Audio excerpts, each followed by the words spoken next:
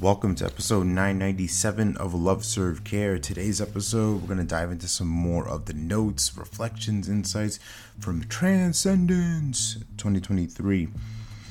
And what I chose to do for this conference, I've been to many before, and what I've noticed is that taking notes, right, trying to scribble everything, take all the pictures, nothing wrong with that, but for me, it wasn't as effective. And what I chose to do in this experience was ask questions.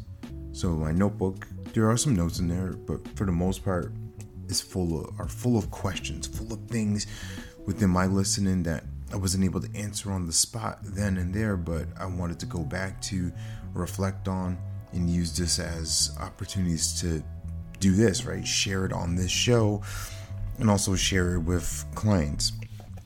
So here are some of the questions, and this relates into the context of these past two episodes about the golden listen, about listening for the real treasure, for the real golden needles in these haystacks. So here are some of the questions. Something I wrote down was, how would my heart listen? If my ears couldn't hear, then what would I use? How do I choose to listen? Do I listen from the God self or from the lower self? Can I share compassion and not make excuses? Am I listening with eyes of love? Am I seeing their greatness? Am I seeing mine?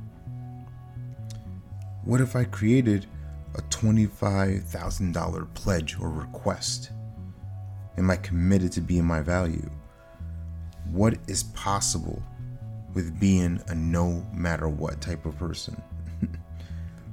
And how big am I playing compared to what I'm capable of? This is one of the exercises where we looked at our physical optimization, our relationships, our spiritual, our financial, our emotional mastery, right?